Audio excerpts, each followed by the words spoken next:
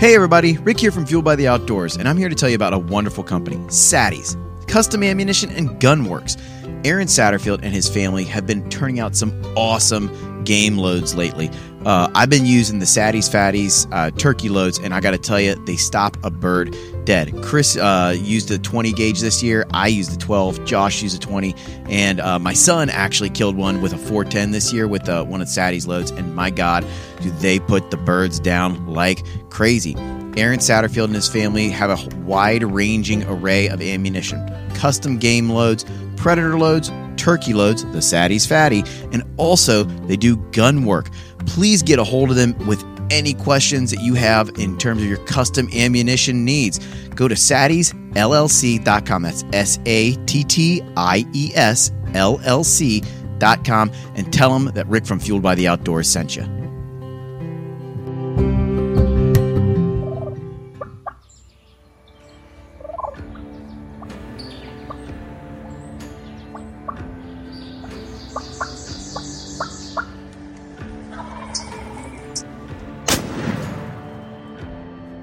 Recurve buck down, baby. Oh my gosh, that was freaking awesome. This is my first public land buck.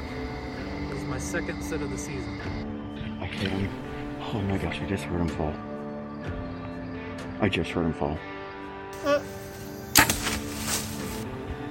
I just shot my Kentucky buck.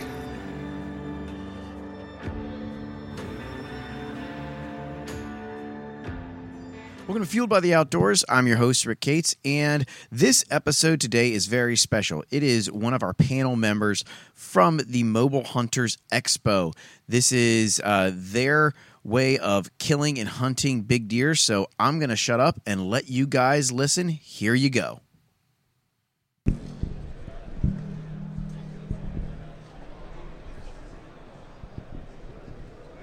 All right, well, good morning, everybody. My name is Joshua Trolinger. I've got Hunter Hogan with me today, and we are going to run a full-on Q&A. We've got a few topics that we want to cover as far as we're both target archers. So we spend our lives traveling the country, shooting national tournaments, and we feel like there's some aspects from the 3D world that can be tied into the hunting world and make you more efficient. There's such a parallel to 3D and hunting, but there is a lot of information that doesn't get talked about because most shops look at this from a hunting situation, whereas we look at it from how can we be the best archer, which will then make us the best hunter as well. So we want to cover a few of those topics, but this is a Q&A, so we want you guys to ask questions. We want to be able to answer them. We don't want to just stand up here and spitball all day. So please, if you guys got questions, raise your hand, and Rick or these guys will come around and bring a mic to you, or else you can come up here and we'll repeat the question for you. So give you a little bit about myself. Missouri born and raised, moved to Kansas for about 6 years. I've spent my life in archery, probably the last 10 years, competing pretty heavily. I shoot the semi-pro ranks in ASA. We've got a few competitors here that I play with from time to time. But hunting-wise, I travel Missouri, Kansas, Arkansas, Nebraska, and then we're broadening out. I've been to out west, Wyoming, places like that too. So I'll let Hunter introduce himself and we'll get moving. Yeah, my name's Hunter Hogan. Shot target archery for a long time now, ever since I was a little kid, and recently went into the pro circuit the last 3 years and competed at the professional level in that. So like you said, we travel around, hit up a lot of shoots over the year, and kind of our slang in archery is there is no off season. Our tournaments start in February and they go to September, and hunting obviously goes September to January. So we have no off season. It's a life we live. We're always doing something with our bows to improve, something with our arrows, something with our form, and it's something we do year round.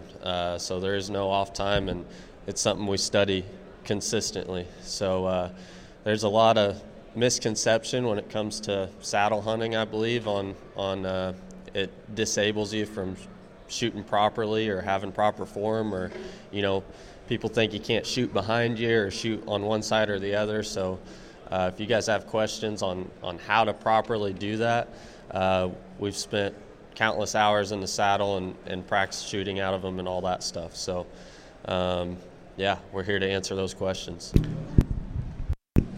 Josh, real quick, go over an example of your form shooting your bow in your saddle, just to give people an idea, because a lot of people, when they look at a saddle, they think that their cam is going to hit their bridge and it's going to restrict movement from shot opportunities. So give us an example of kind of what it actually looks like. Okay. All right, so I'll do a couple examples, and the biggest thing is most people think, well, the string is going to get in the way, or my bridge is going to get in the way of my string. My bottom cam is going to come in contact. I promise you, if you have hunted out of a tree stand at all, you've probably taken a shot where you felt unstable. The advantage to this saddle is I'm connected to this tree 100% of the time. Being connected to this tree, it's the same as standing on solid ground. We get up off the ground, we get a little shaky, we get off balance, and we worry about, we've only got so much platform to stand on. How can I get around this tree?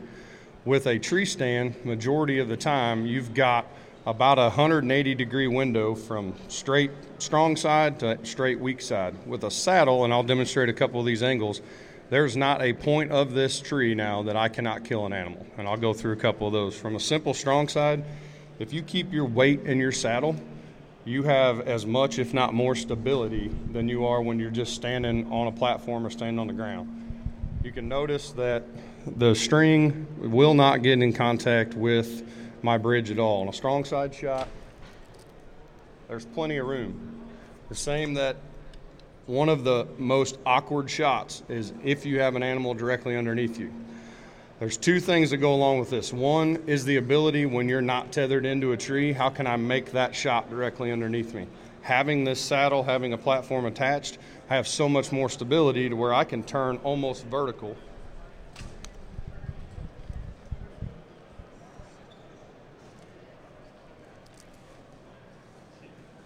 And I can make a shot directly underneath me.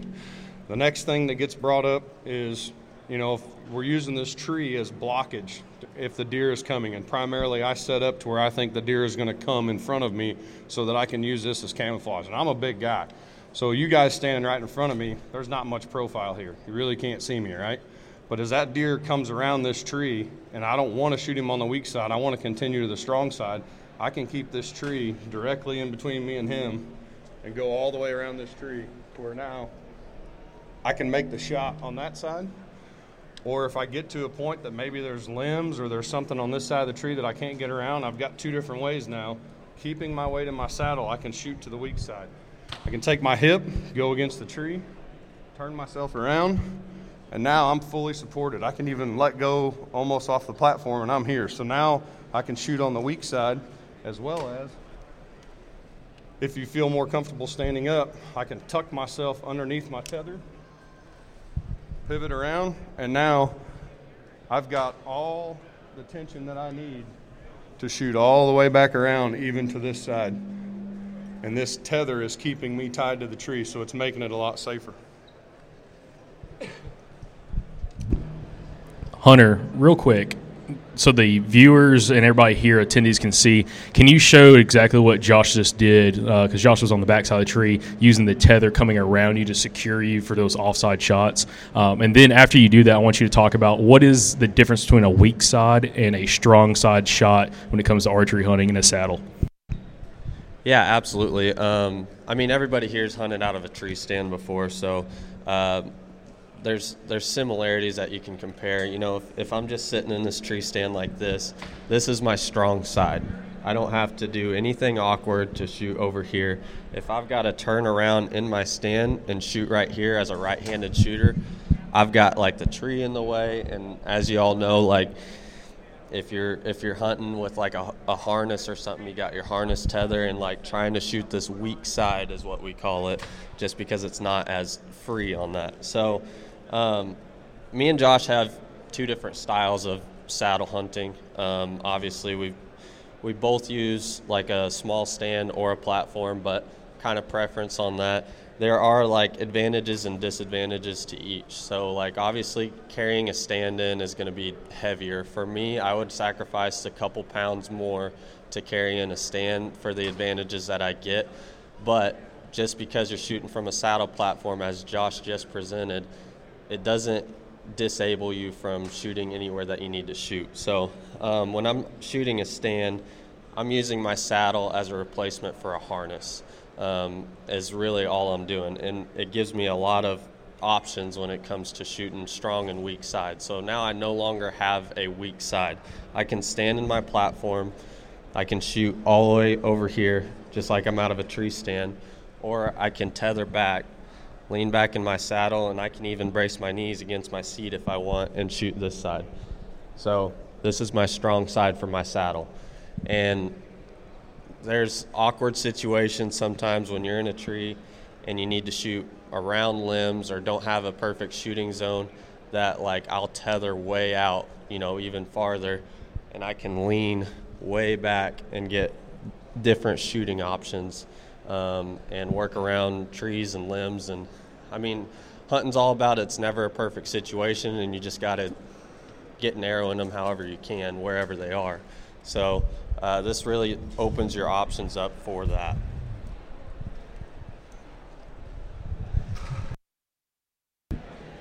Another question I want to ask, and Josh, I'm going to let you go first. What is your typical setup when you're walking in the woods? How are you packing your saddle and your platform and your bow, backpack? How are you strapping everything to it? And then I'm going to ask Hunter as well.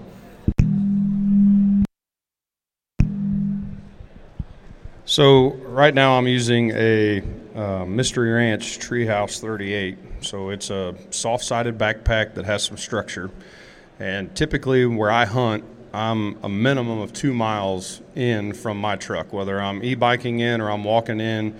In Nebraska, I was 6.2 miles from where I left the truck to where I hunted and actually killed a buck. In doing that, I had to pack a lot of gear. So people look at this and say, well, going saddle hunting is more lightweight. It's, I can take less stuff. There's truth to that, and there's some negative to that. If you look at a climbing stand or you look at some of the larger lock-on stands, just your gear that you're carrying in is in that 10 to 15 pound range, or if you get into climbers, you're in that 20 pound range. So I take my pack, and on the very back of my pack, I will put my platform flat to my pack, and then I'll turn all 4 of my sticks that bundle together on their side and lay them flat. So literally, I have a very slim profile to the point that there's about 14 inches of stuff off of my back, but I have a belt support now and I have shoulder straps. So literally my pack weighs in that 25 to 26 pound range, but that's my cold weather gear. That's my kill kit. That's my sticks, my platform. All of my clothes are in there. Water bottles are in there. Camera gear, GoPros, extra batteries, all the rest of that stuff. So floating in that 25 to 26, even up to 30 pounds when it's super, super cold and I've got heavyweight stuff, I now have all of my gear for essentially what you would pack in with a jacket and a climber. And I can actually go to the woods and do everything that I have to do. Hunter, what about you? What is your typical setup going into the woods? How are you packing the stand in, your sticks, your bow, everything? How do you go in the woods and carry all your gear? Yeah, my situation's a little different. I'm rolling with a cameraman, so we're packing in all sorts of stuff. And camera gear's heavy. If you're gonna do like cinematic camera stuff, the correct camera arm for getting steady, GoPros, second angles, all that stuff, they don't make those lightweight. So, our gear being lightweight outside of cameras is extremely crucial because we're already weighed down with the camera gear. So when I'm rolling in, I'm carrying this stand with sticks similar to this setup down here. Sticks integrate to the stand.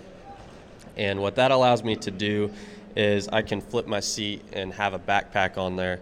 And the most important thing in my setup with carrying all the extra camera gear and stuff is having my sticks against my stand.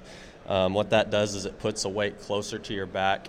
And, whenever you have like sticks on the outside of a pack or on the outside of your system, It creates more leverage that's going to pull against you. Even if they're lightweight, you're doubling the weight of them because they're farther out on your back. So having the sticks right up against my back is crucial, and then that allows me to put a pack on the backside, and the pack is exclusively for camera gear, camera arms, camera arm base, GoPros, attachments for all that, extra batteries, all the stuff that you need for, filming a hunt and stuff. So that's kind of what my setup looks like.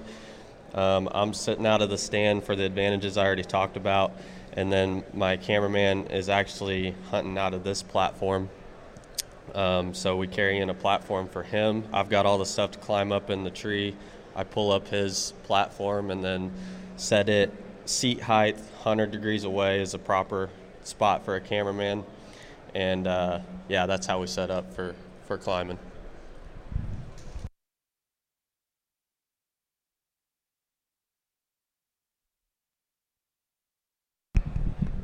All right, so we've covered our setups and how we typically use the mobile gear to hunt. Does anybody have any further questions about our gear, the way we set up, anything that you've seen us talk about that you want to ask deeper on before we move into the actual archery side of this?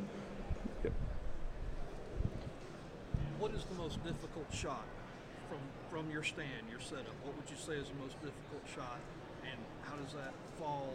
Is it a 7 out of 10 compared to your easiest, or where would you say that actually ranks? Okay. So the question was, what is the most difficult shot out of our setup, and then how do we rank that compared to maybe the easiest shot? I'll cover first, and I'll let Hunter go from his. I truly believe that it is the super down angle shot directly underneath you, because it's the most awkward of all the rest of the shots that are out there, because you're giving yourself to God is what it feels like, because you're getting completely out in an offside shot to shoot underneath you, and you're really having to rely on the saddle. It also is one of the most difficult for two reasons, and this actually will tie into the archery side of things. The deer that you see laying on the ground, I shot in Kansas last year at 4.5 yards. Okay, a lot of guys don't think about this, but at 4.5 yards, 24 foot in the air, that deer was not a 4.5 yard shot. That was a 56 yard shot at 4.5 yards due to the increase of angle. He was a 52 degree down angle. So not only having to lean over this, but having shot enough and tested enough equipment, and actually I have an app on my phone that helps me with angle compensation, knowing that there was a trail that went right by me at 4.5 yards, knowing that at a 52 degree angle I had to shoot that deer at 56. If you'd have shot it with a 20-yard pin, you shot over top of him. So learning what the angle compensation is based on the height that you're at and being able to get yourself over. If I was in a tree stand with a regular harness, I would have never been able to make that shot or never felt comfortable. In this instance, I was literally able to suck my tether up, get to the tree, and get leaned over like you saw. The other portion of that I think is difficult is learning when we're taught shooting archery from a ground position. We're always taught that you draw on your target and then you come over. Well, if you watch, and I'll demonstrate this when Hunter is telling you his theory, if you do that in a saddle situation or even a tree stand situation, what ends up happening is as you lean over, this angle that's inside my arm and my waist is going to get tighter, tighter, tighter. Well, now your peep alignment is off, your anchor point is off, the alignment between your sight and that is off. So learning that when you're standing on the ground and you're shooting down to 20, maybe 30 degrees, it's one thing to draw full straight out and then lean over at the hips. But when you're in an elevated position, you really need to get yourself turned, get to the spot that you can look directly in, and then come to full draw so that you keep your shooting form correct.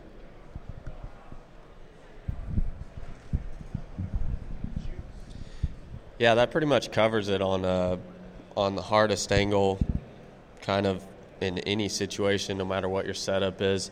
For me personally, my hardest is probably shooting on the other side of my cameraman. I mean, I've got him in a tether right here.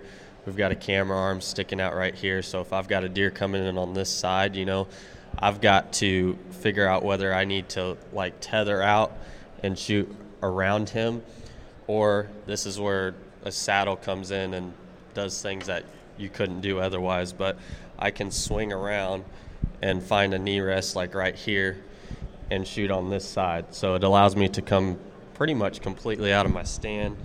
If you've got stuff pushed in right, you can put some side angle there, especially in like a saddle platform. You can put a lot of side pressure on that stuff. But I can swing around. My cameraman can swing around out of the way in his tether, and it allows me to shoot completely on this side. So I guess my setup is kind of built to where I don't have a difficult shot or try not to have a difficult shot. If I need to shoot a deer right under me, on this side I can use my stand. On this side I can use my saddle.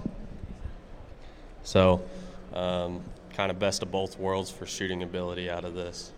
Hunter, I've got a question, or we've got a attendee here with a question talking about stand height. So on average, about how off the ground are y'all normally set up? And one other thing I thought of, do y'all normally hunt mostly private land or do you hunt public? I hunt exclusively public. I would love to hunt some private someday, but right now it's not an option. So I'm hunting public in every state, and you do the best you can with it, the opportunities that you have. So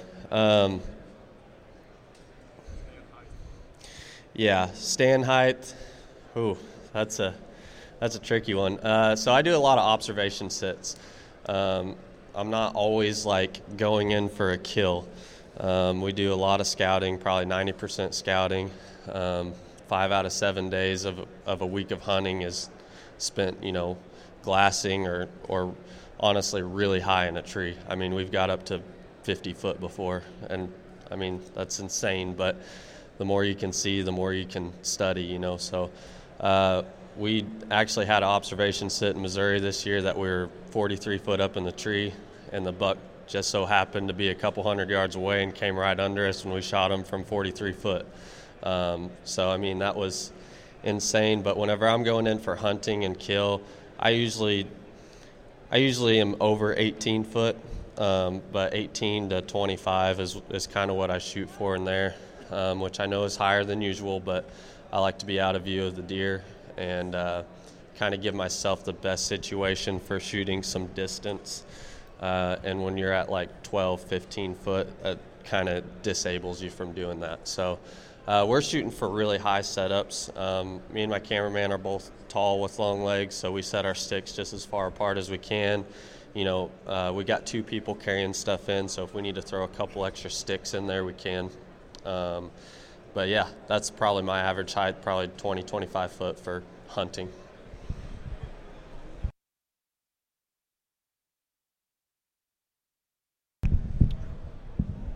So for me, it's almost the opposite. It's really situationally based. In the early season with the canopy being a lot lower, I've killed deer at 9 feet. I've shot one of my biggest bucks that's hanging up there. I shot at 13 feet, and I killed him at 11 yards at 13 feet.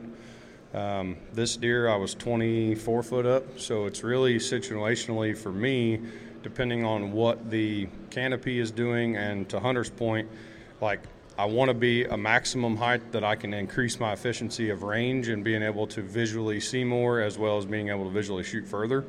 I think a lot of places, if you're talking hardwoods, especially in late season when you've lost all the foliage and the trees are pretty bare, I mean, on average, I'm probably 26 to 30 feet in those times of the year, whereas in September, October, I may be 10 to 13 feet off the ground. It just depends on where I'm at.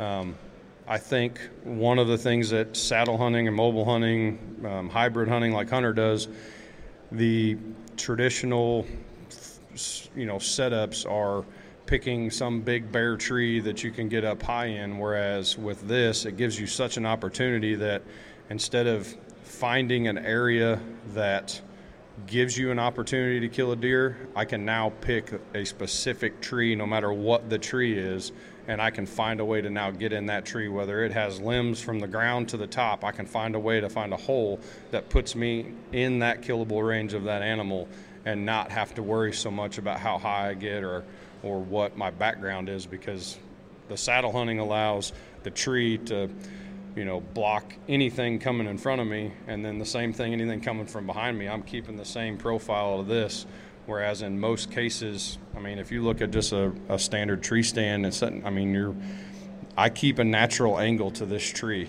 Whereas in tree stand hunting, the traditional way, you're just a big block sticking out off the side of it. So hope that answers kind of what you were looking for. Yeah, one more thing I was going to add to that. I don't necessarily shoot for a specific height. I'm more so shooting for like one branch into the canopy. And that can be so dependent on different areas that you're in. I mean, if you're hunting like pine forest and stuff, that's probably way up there. If you're hunting Kansas, it's probably 10 foot, you know. So that's really what I'm looking for when I pick a tree out, is I want to be one branch into the canopy. That way I can shoot around like one branch of canopy, and I'm not having like 2 or 3 branches of canopy, you know, blocking me, and I'm not underneath for visual. So that's kind of my actual goal whenever I set a stand. Josh, talk to us about body positioning, shooting out of a saddle as you do, to be able to do offside shots and everything with your knee control and body control, and be able to stay steady and be able to make those shots, especially at distance. Yeah, so that is the thing that I enjoy the most about a saddle, and where Hunter uses the stand as a traditional setup with the saddle as a harness, more or less, he's able to do a lot. Where me being a bigger guy and maybe a little less flexible than him, I can utilize this harness and tree. So the biggest thing that I have found is, even when you're standing up, you guys will be outside shooting your bows, and you'll realize that sometimes you feel like you're wobbling around even just standing on the ground. Whereas in this saddle, if you keep your weight in your saddle, you use your knees against the tree, or you use foot positioning on the platform, you can get to points to where your body is so much more controlled than when you stand up, lock your legs, and you're standing on the ground and you start to get wobbly. So there's a lot of advantages. And I tell everybody, when you start this process, don't let the first time you get up a tree be when you get out there to go hunting.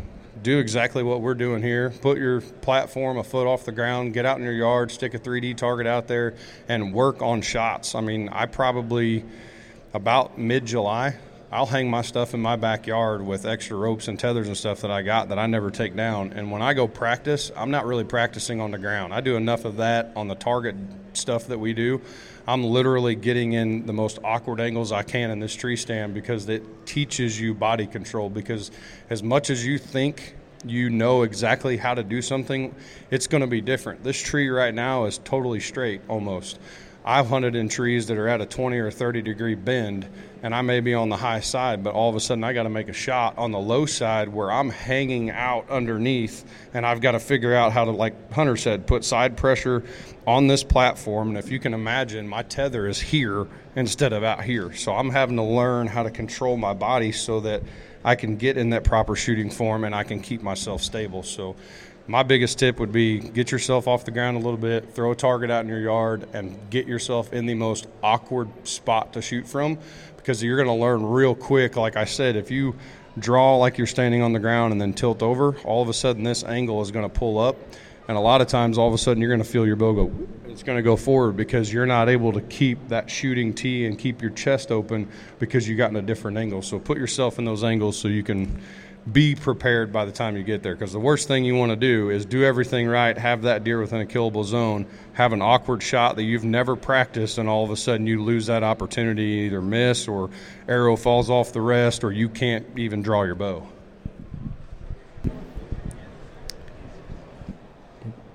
Let's talk about proper practice and extending your range, and how does that apply when we're talking about saddle hunting?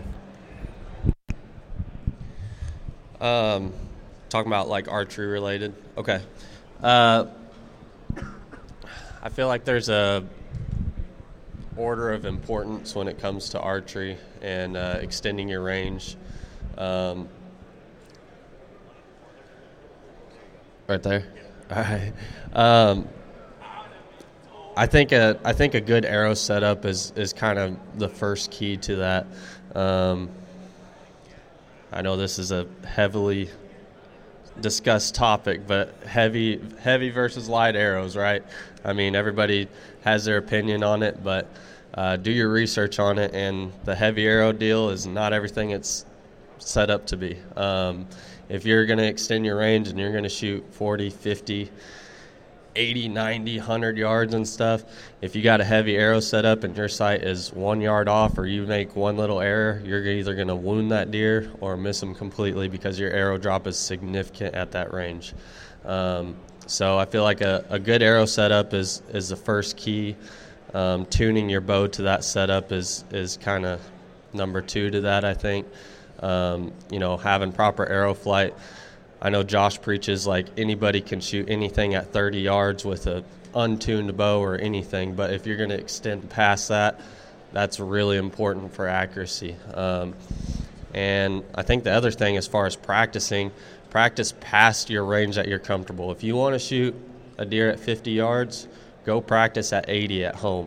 And, work on your setup, change stuff and practice on yourself until you can't fail at that range. It's not about who can, shoot a group like this at 80. If you've got 3 or 4 flyers that are way outside that, it's about putting every single arrow in that dot at 80 yards. So do it till you can't fail, and just practice past the range that you're wanting to shoot at. If you go shoot at 80 or 100 yards, even as uncomfortable as that is, when you step back up to 50 and shoot, it's going to feel like a breeze. And that's just how it is. And so, practice past your range. So I'll echo a lot of what he said. I think that from the target side, we do so much tuning and research and understanding of what our arrows are doing. So to put it into perspective, a 50-yard shot, if you misjudge that shot by 2 yards, it's a 4 to 5 inch miss, even at a 280, 290 feet per second bow. So where we're shooting quarter-sized dots in competition and we're judging those dots, if we're off 2 or 3 yards, it's the difference between a 12 and a 10 or a 12 and an 8, and sometimes, depending on the size of the target, it can be a 0. So when you throw that into the hunting world and you start looking at maybe you range that animal and that animal came in at 50 yards and he continued to walk and all of a sudden he's at 47 and you still have your sight dialed at 50, and not to beat a dead horse, but you're shooting a 7, 8, 900 grain arrow, that 3 yard difference at that weight is a foot miss. So now you have completely missed that animal. So there's a balance point, and I challenge guys all the time that are into the heavy arrow side. I'm lucky enough, Hunter's lucky enough, we've got ridiculous long draw lengths, so we get a little bit of the best of both worlds. I'm shooting a 500 grain arrow at like almost 320. So I've got a lot of velocity, I've got a lot of mass behind that, but I'm still having to learn that 500 grain arrow, when I get to 80 yards, if I'm off 2 or 3 yards, I'm missing that animal. So it's still extending your range, like he said. Learn your arrow setup, learn the tune of your bow, and then go out and practice those longer yardages. And the main thing that I would say to look for as far as flight and all that goes is no matter what you're shooting, you have a point on your bow. It may be 30 yards, it may be 40 yards, depending on speed and weight, before your arrow actually starts to come down. So start looking into that and playing with that a little bit, because it will teach you that when you're shooting, you can find that now, okay, at 40 yards, my arrow starts to fall. Now I can go to 45 and take that same shot with my sight set at 40, knowing my arrow is just going to start falling, and start playing with that miss, figuring out how much you're going to be off if you misjudge that 5 yards or that animal moves 5 yards, so that in the heat of the moment, like I set my pin at 40 yards and it never moves, because I know from 0 to 45 yards, it's a matter of a 3-inch lower aim point or a 3-inch higher aim point. What that does for me is now my pin gap on my bow, when we test broadheads, I'm testing them at 100, 110 yards. I'm not shooting arrows at 30 yards to see what my broadheads do, because the further you get 40, 50 plus, the bigger those failures show themselves. So take yourself out there and play with those things and find out, so that in the heat of the moment, you're not having to stop and adjust or switch pins. You just can very quickly make a move on that animal and still be able to harvest that animal.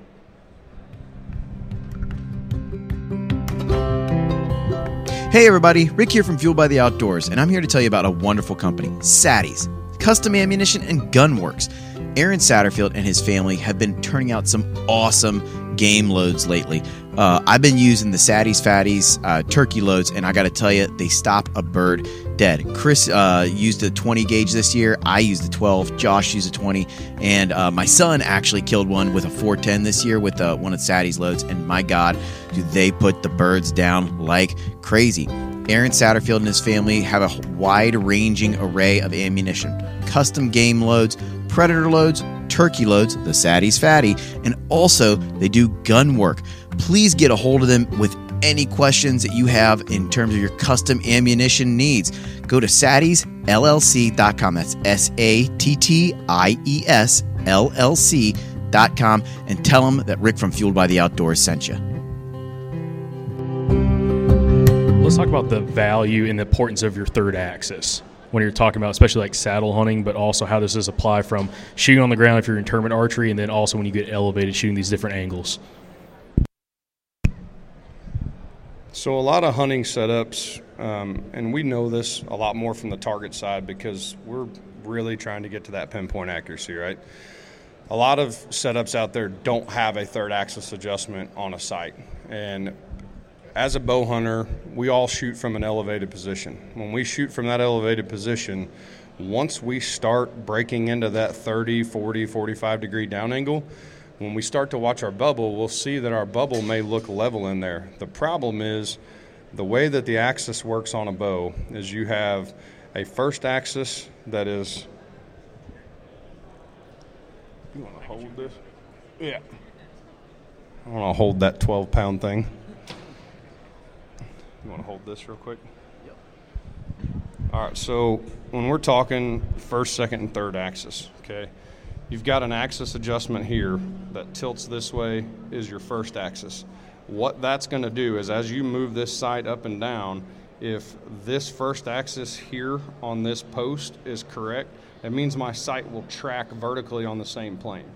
When I look at my second axis, it's actually and how this moves up here. So if I square this up and then I check my second axis and get my sight to where my pins, whether they're a vertical pin or even horizontal pins, are all in the straight line and not tilted one way or another, what that does is as you get longer yardage, if you're shooting a single pin, if this is not tracking perfectly, all of a sudden you'll notice that as you get 40, 50 yards, man, I was shooting dead straight at 20 and I get to 40, 50 and I'm hitting way left.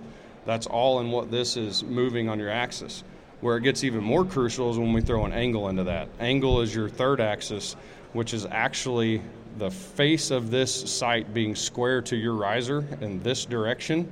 If that is out, as I tilt down, it's going to cause that pin to be further out either to the right or further in, and that's going to cause major left and right misses. So when you are shooting from a tree stand, everybody being elevated in a position and you're aiming down, like I talked about with killing this deer, if I didn't have a square third axis and I got at that 52 or 56 degree angle down, I could have missed as much as a foot, even though he was at 4 or 5 yards, because of where my pin and relevance to where my riser and my line of sight is. So when you're looking at buying gear and you're looking at trying to be the most accurate that you can be, this setup is probably one of the most crucial pieces secondary to your arrow setup. So if you don't have a good arrow setup and you don't have a good sight setup, that's why you guys will find when you get out and you're shooting, all of a sudden it's like, man, I was great at 20 or 30 yards. I get to 50 or 60 and I'm missing way right, missing way left, and all of a sudden I get in an angle and I'm high right or low left, whatever. All of that is built into this. So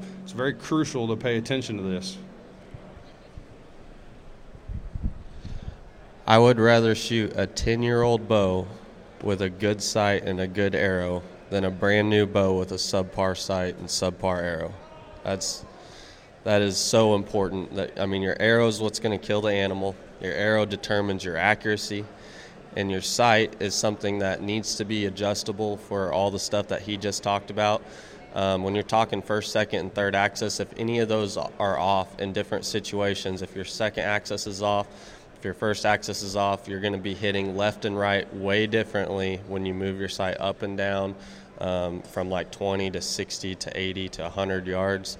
And then on that third axis, the more angles you get, you're going to, if I have to shoot at this angle, which is a pretty common angle out of a tree stand, I mean, if your third axis is off, you're talking about missing like a foot left or right. I mean, I've seen it before on people's setups. It's extremely crucial. So, yeah, exactly. So it's invest in a good sight, invest in a good arrow, even more importantly than a good bow. I mean, I've had guys that have sights that were set perfectly, and then we go on a stalk in Nebraska and they miss the deer by 3 foot.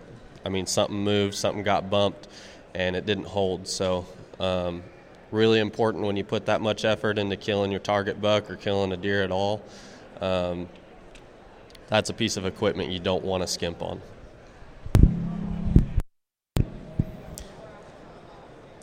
Josh, discuss the difference when it comes to whitetail hunting, especially from an elevated position, difference in thoughts from a multi-pin sight versus a single pin sight, and when would the application between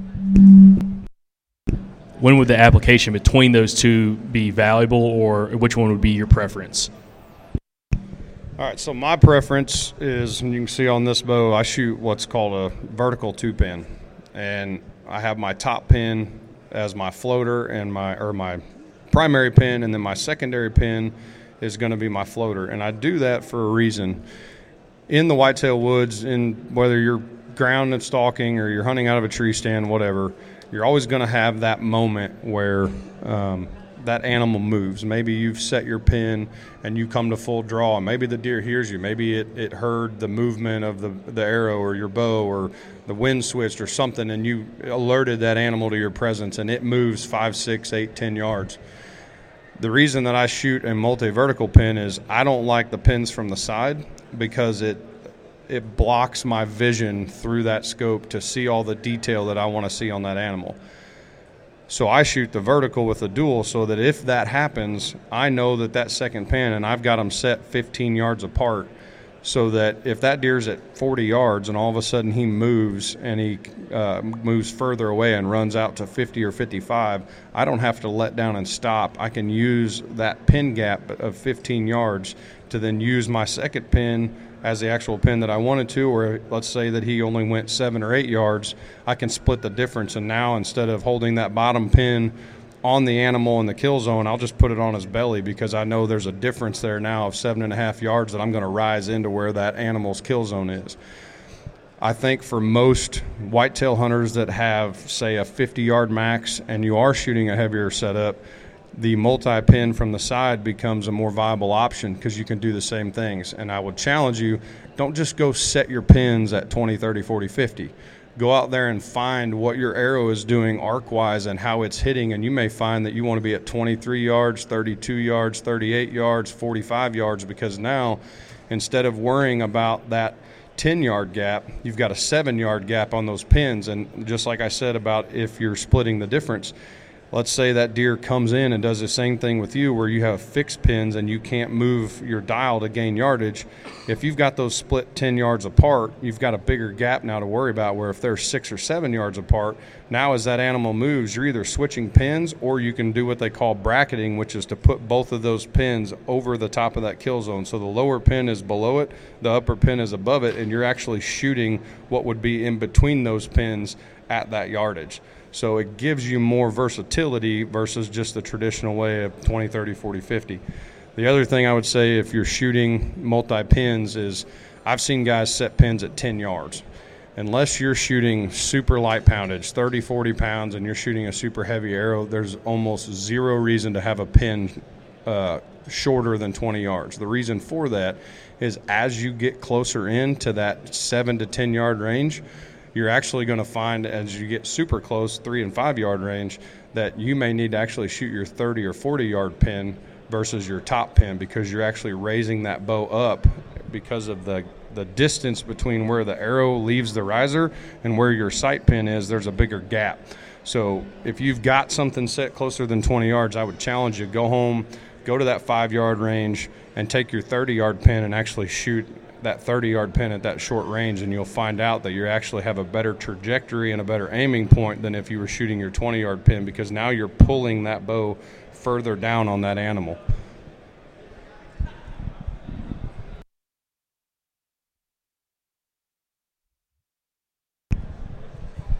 Yeah, I think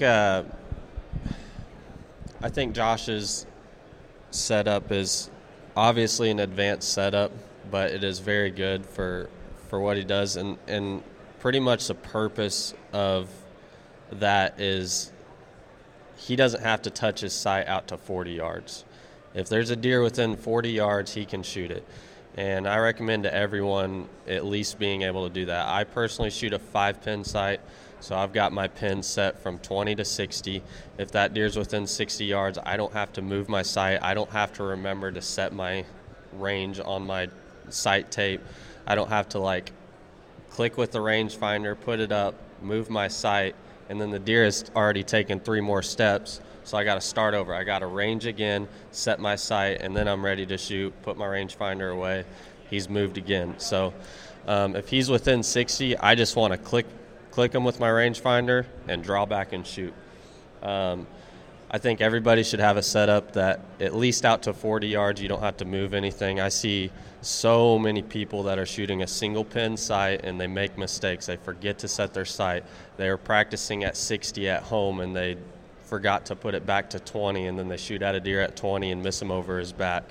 And on top of that, there is no perfect situation in hunting, just like we were talking about on shooting angle. Deer aren't always just going to stand at 15 yards broadside and not move while you make a shot. So being able to minimize the steps that you have to take, minimize the mistakes that you're going to make on killing that deer out to an extended range is really key to success on that. So I would recommend either a 2 or 3 pin at least. I don't think it's effective for anybody to shoot a single pin for hunting. And I know a lot of people are like, well, I don't like the multiple pins. I don't like the crowded. What if I shoot the wrong pin? All of that can be fixed with a little bit of practice. Once you get used to pins, you can get different color pins for different ranges. Go practice at each range with each pin, and that'll fix that whole problem, and you'll gain a lot of confidence in it. It's not as bad as people think it is to shoot multi-pins. So, I recommend multiple pins. Another thing, when Josh was referring to a floater pin, what he's saying is his farthest pin down, which mine would be 60, his would be his second pin down in his sight. That's the one that he's using when he moves his whole housing to shoot farther range. He's got a sight tape on there, and that's the pin that he's adjusting with. So whenever I'm shooting my 60-yard pin, my sight tape's set at 60. If I need to extend past 60, I'm going to, if a deer's at 78 yards, I'm going to click him with my rangefinder, adjust it to 78, and then roll with that 60-yard pin set at 78. So that's your floater pin. And in my thought, if they're past 60 yards or if they're past 40 yards, you probably should have time to adjust everything. You're not going to want to take a shot like that with the deer moving around, not a perfect situation.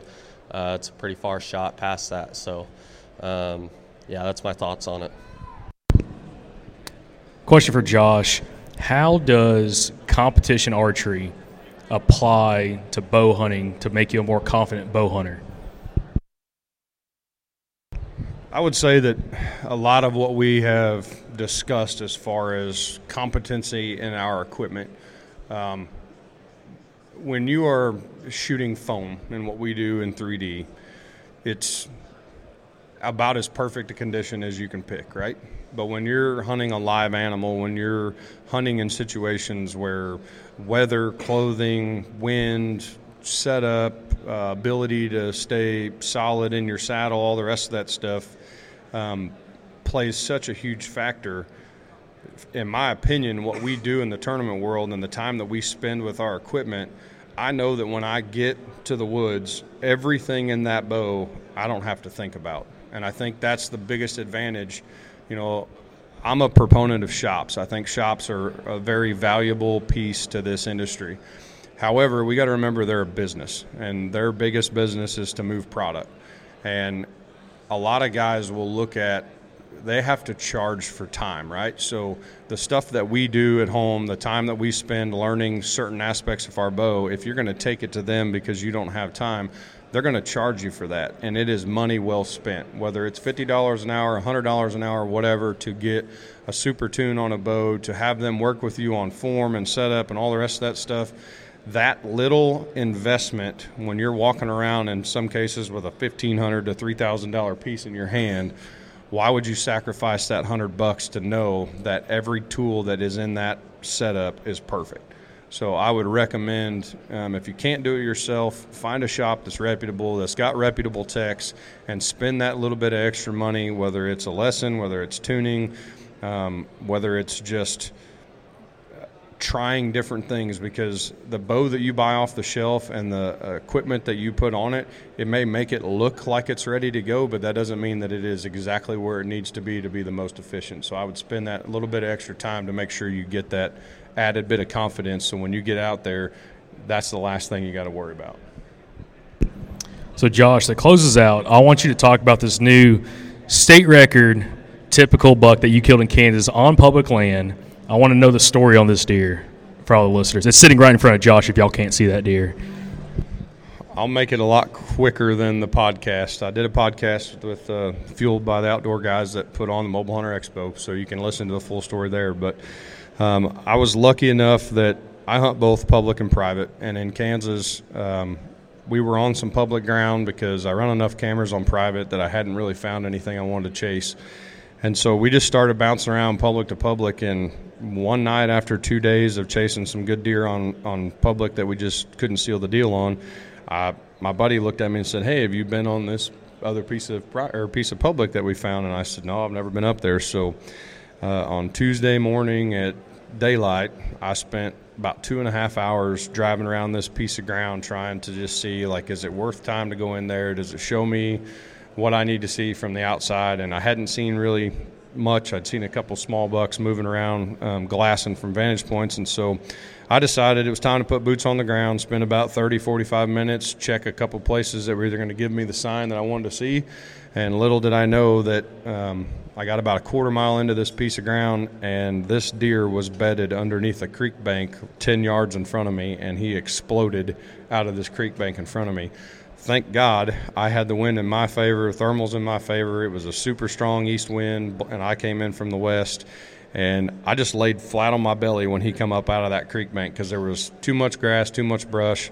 He moved over about 30 yards, turned around, and then was like, all right, what was that? And he spent a little bit of time searching. So long story short, I moved off, looked at onX Maps, and I moved off because the way he left, I thought, oh, God, he's going to try to circle back in and figure it out. So I got over to a pinch point that he couldn't get past me, and I only had on literally these pants, one base layer, and a vest, and it felt like 28 degrees with a 20-mile-an-hour stiff wind. I left everything in the truck but my bow, so I backed into this downfall, freezing my tail off. After about 2 hours, I was shaking so bad that I was like, even if this deer comes in, between the cold and the adrenaline, I can't make a shot. So I pulled out of there, called my buddy that's hunting with me, and I said, hey, I found a pretty good deer. I think he's a 170-inch deer. Let's go see if we can get on him this evening. So we do. We go back in that evening. We sneak in using the creek bank, get up a tree that I finally picked, and he cussed me the whole way up the tree because, like Hunter, I try to get in the most abstract thing I can get into to make sure I can get hid, and he's afraid of heights. So that really made it fun. At 5:30 that night, this deer just appeared out of nowhere in the middle of this cut bean field, and the wind was so hard that when I grunted at him, I literally was almost breaking the reed on my grunt call to get his attention. I got his attention. He quartered to us. I said, all right, you tell me when he gets within range. I don't want to sit and stare at this deer. We'll just see what happens. And so he's running the camera, and the deer comes in, and he disappeared. And I look up, and I see him tuck into these cedars, and I'm like, what just happened? This deer was coming. So he never showed himself the rest of the night. Next morning, I get back in there. The thermal switch happened right around 9 o'clock, and all of a sudden he appears out of the same cedar patch that he went into the night before. All of this is happening within a 40-yard window. So this deer is within killable range, but I can't get on him because he's either in thick stuff, or when he comes out, he's looking back to where he was bedded the day before, trying to figure out, still, I guess, thinking about there was something there, and I don't know what it is. I'm not going over there.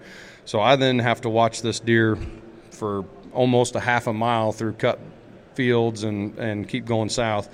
And I'm like, all right, so it's been 3 times now, and it's been, from one evening to the next morning, and I was frustrated. I texted my buddy and actually called Hunter, and I was like, I'm going to tear my set down. I'm moving.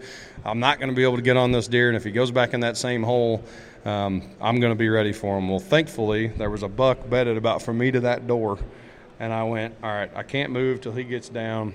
Thankfully, he had never left, or I probably wouldn't have killed this deer. And all of a sudden, 45 minutes later, I look over at him, look back up, and he's looking down, and here comes this buck back across the field. So I get excited. He's coming right in. He comes into 30 yards, and then 45's right back into the cedar thicket and disappears again. And I'm like, you got to be kidding me. At this point, I'm just deflated, and I want to jump out of the tree. So that little buck gets up, looks into the cedars, and freaks out and just comes on a stiff walk right past me, and it's like, Dad's in town, I got to go, I got to get out of here. So he comes underneath me on that trail at 4.5 yards, and I'm like, all right, that deer's there. So I turn downwind away from him, grunt real loud, kind of roar, if you want to say that, turn back around and just bet, like I'm tending a doe.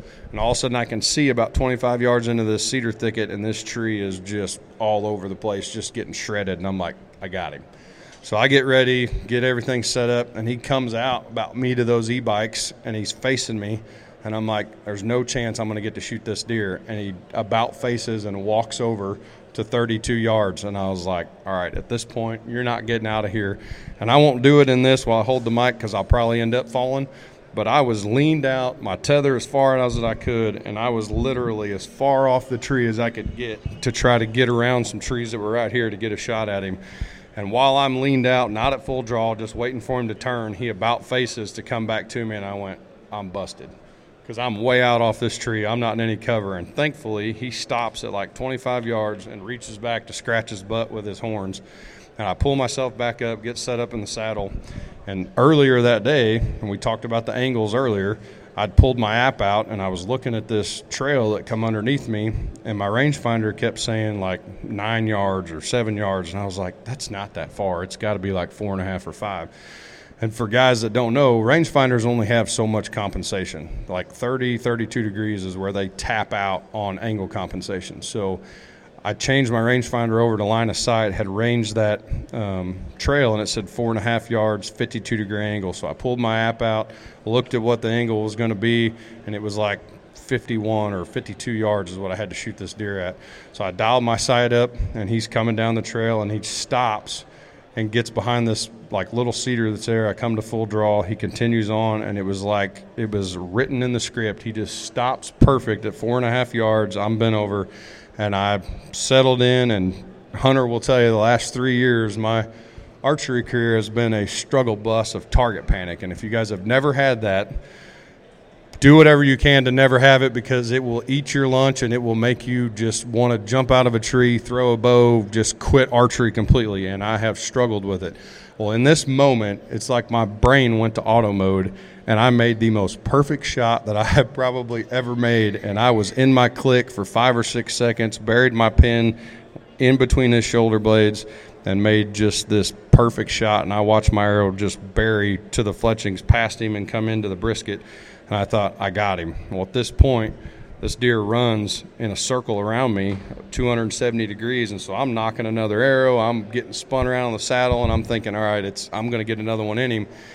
And he runs through the creek right past me and is just running so fast that I could never get another shot at him. And I'm watching him go, and I'm like, there's 100, there's 150 yards, there's 200 yards, there's 300. Like, is this deer going to fall over?